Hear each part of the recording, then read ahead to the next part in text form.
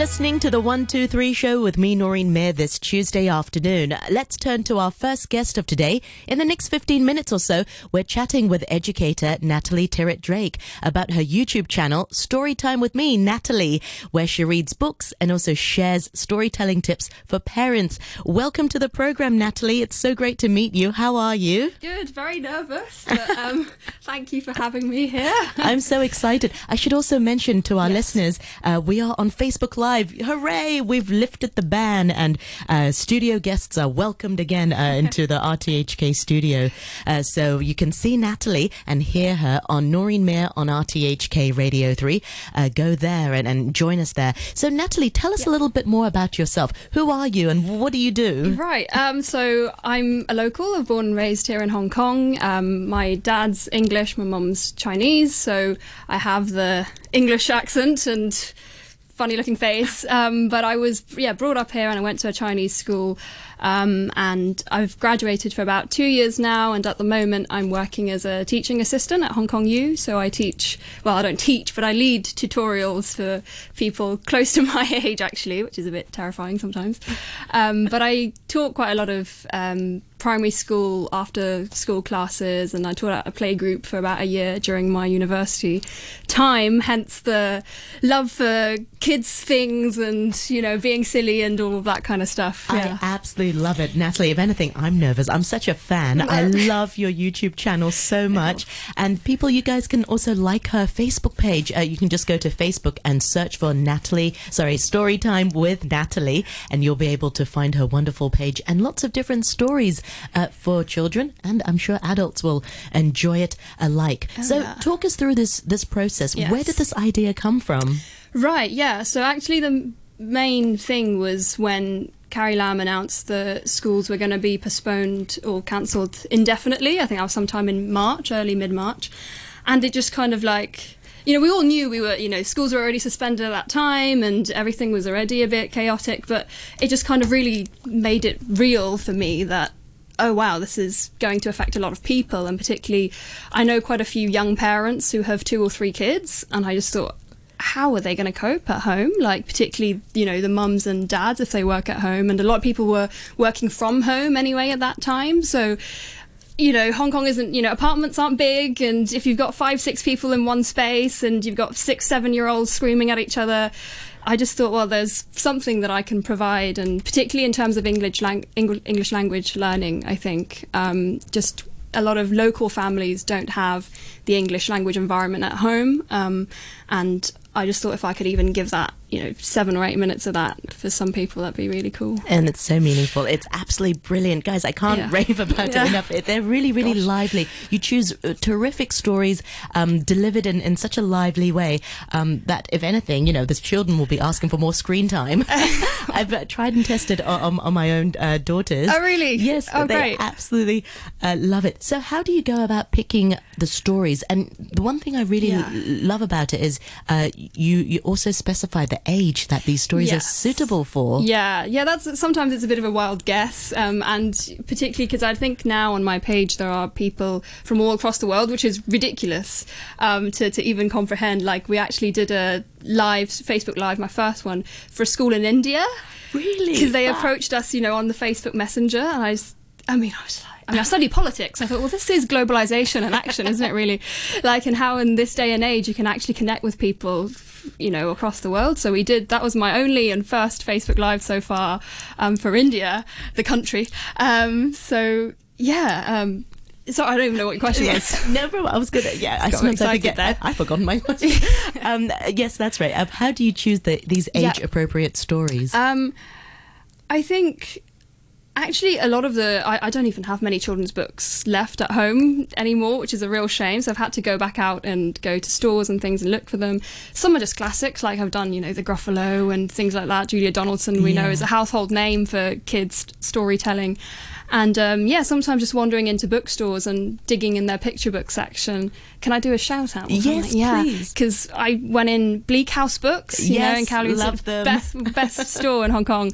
Go check out Bleak House Books. And I digged out a few things there, and it's just great, I think, when you're able to find things you weren't necessarily looking for. I tend to like to find stories that are silly and a bit, out there, and have a lot of great illustration, and I think that works quite well. And that's phenomenal also. And one thing I find is that Hong Kong parents are sometimes very busy, and they don't really find the time to sit down with their children to read.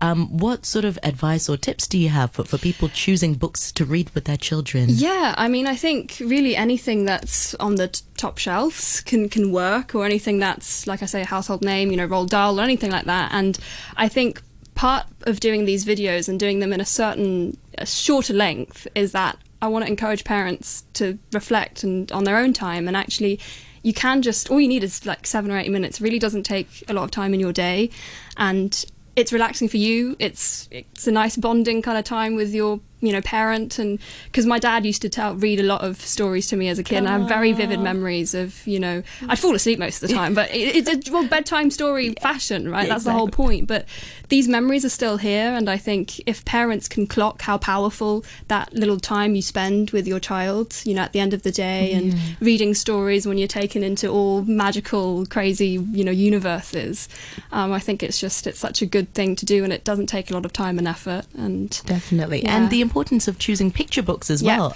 Some parents prefer to force their children to read books without pictures because it seems harder and maybe smarter. I don't know.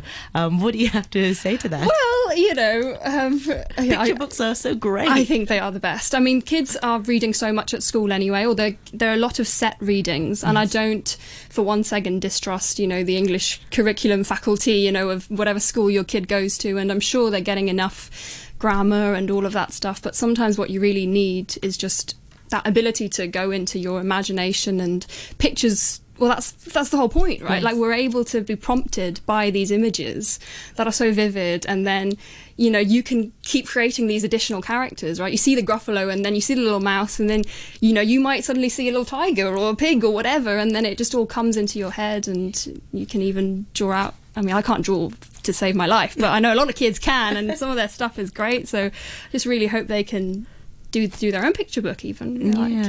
And what's the response been like so far since you launched your YouTube channel and Facebook? I mean, the role of social media. Oh my God, I'm a bit of a conservative in the technology department, and actually doing this has been, I think it's a really, as well with this whole pandemic situation, we could have been really down about it, and my yoga studio was closed, and I sound so pompous. My yoga studio, I can't believe my first thing I said was my yoga studio was closed. But it was a huge health is wealth. Health is indeed, thank you. So I think a lot of things could have just been thrown completely, right? And I was quite adamant about, okay, I'm going to use this time. I think a lot of us were. We have to use this time productively. I can't just Netflix my entire way through these 4 months. I mean, I did through a lot of it, but, I have to do something productive. And so I picked up, even iMovie, right, which I've never used in my life. And it was very challenging at first. I remember the first video I edited took about 9 hours. And now I think I can average about 2.5, 3. So I think achievement, right? They're really good. I have They're to simple, say, but, I don't ask for very much in that regard. I think the story tells themselves, so Yes, exactly. But again, I lost track of your question, so I just go on tangents. No problem at all. I can see you've bought a few books for our listening pleasure. Please, listeners, go to the Facebook page, Noreen Mir on RTHK Radio 3. You'll be able to see and also hear Natalie there.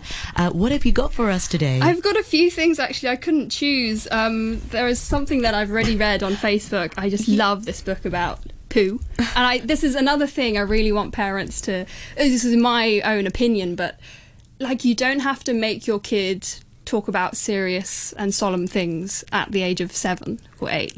We're gonna get to we've spent our whole lives being serious and solemn later on. Let them enjoy the time where they're children and talk about poop and fart and burp, and it's great. We love that stuff, and they'll grow out of it eventually. You don't have to worry, and you don't have to think, oh, my child isn't talking about the latest policy developments of Uganda. It's no, that's not what they're going to be talking about, are they? They're 3, exactly. Thank you.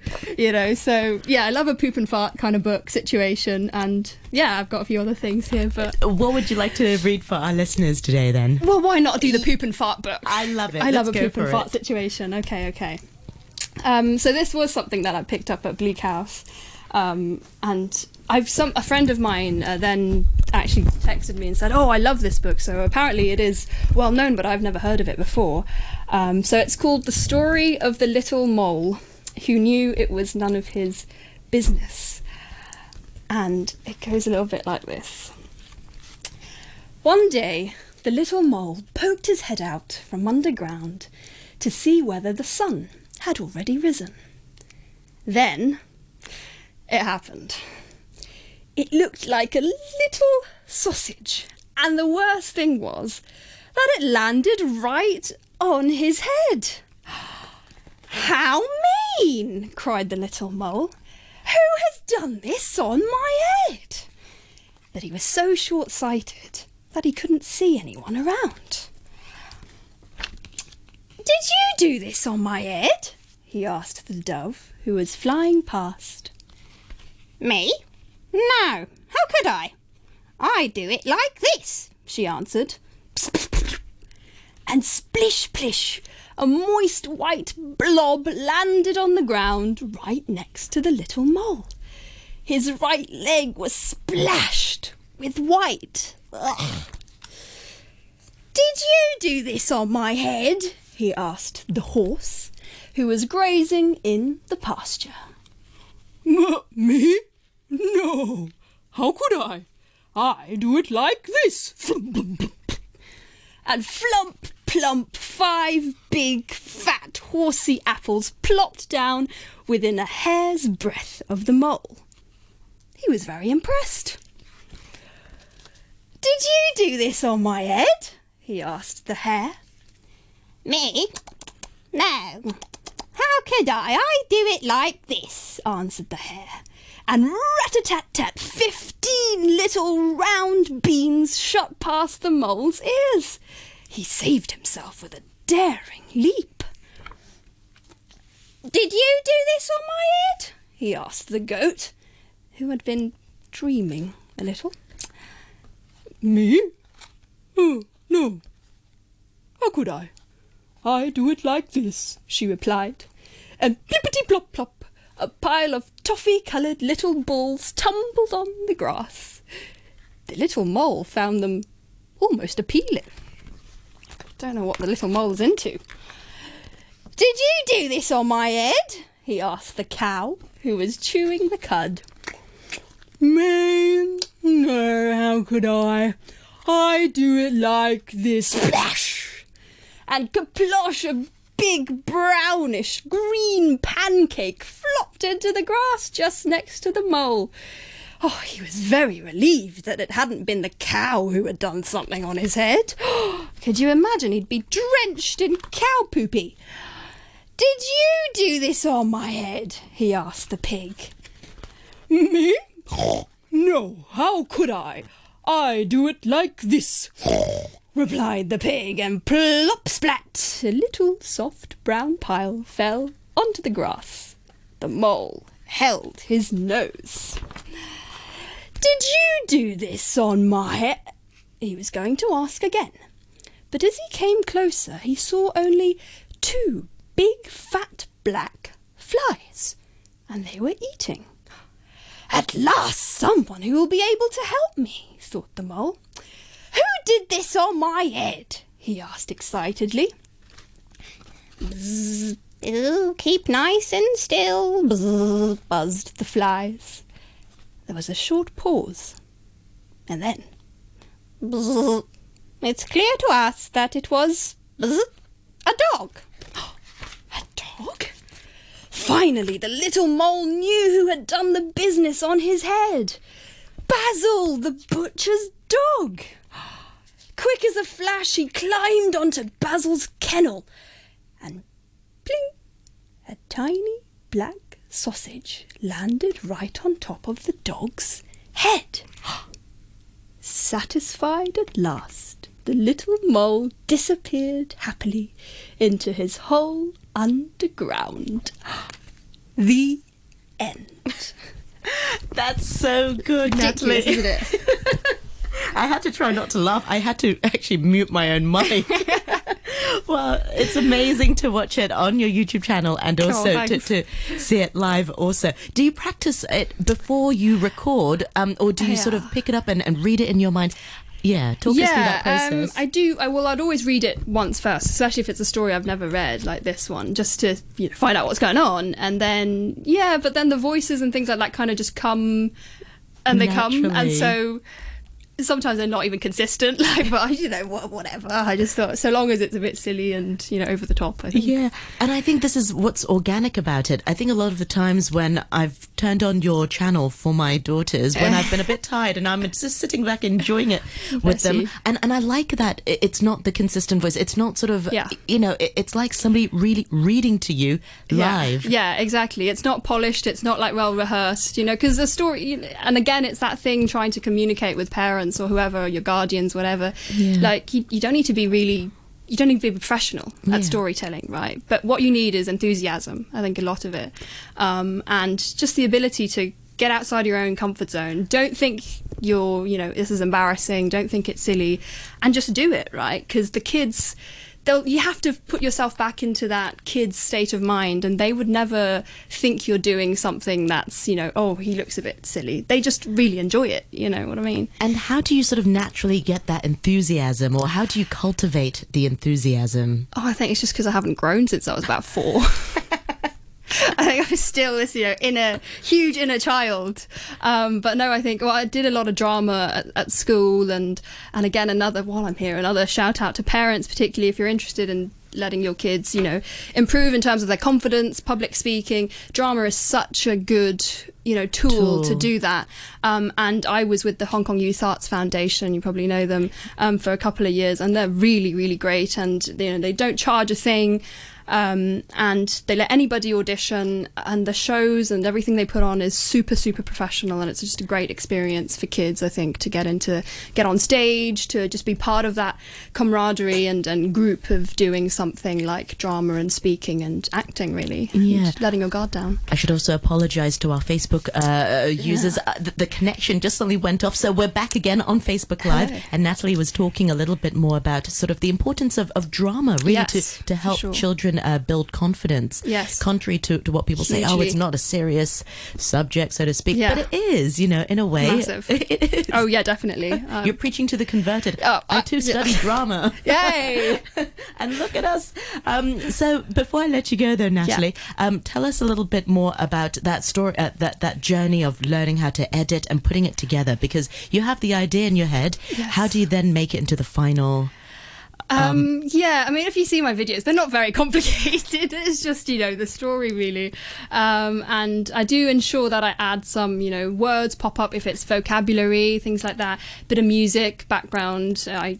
Just looking at other people's stuff online, really. I mean, the online webiverse is so, full of great things. And I think just, not copying, but learning. Creative borrowing. Creative, sharing and acknowledgement of other people, referencing, intertextual, whatever.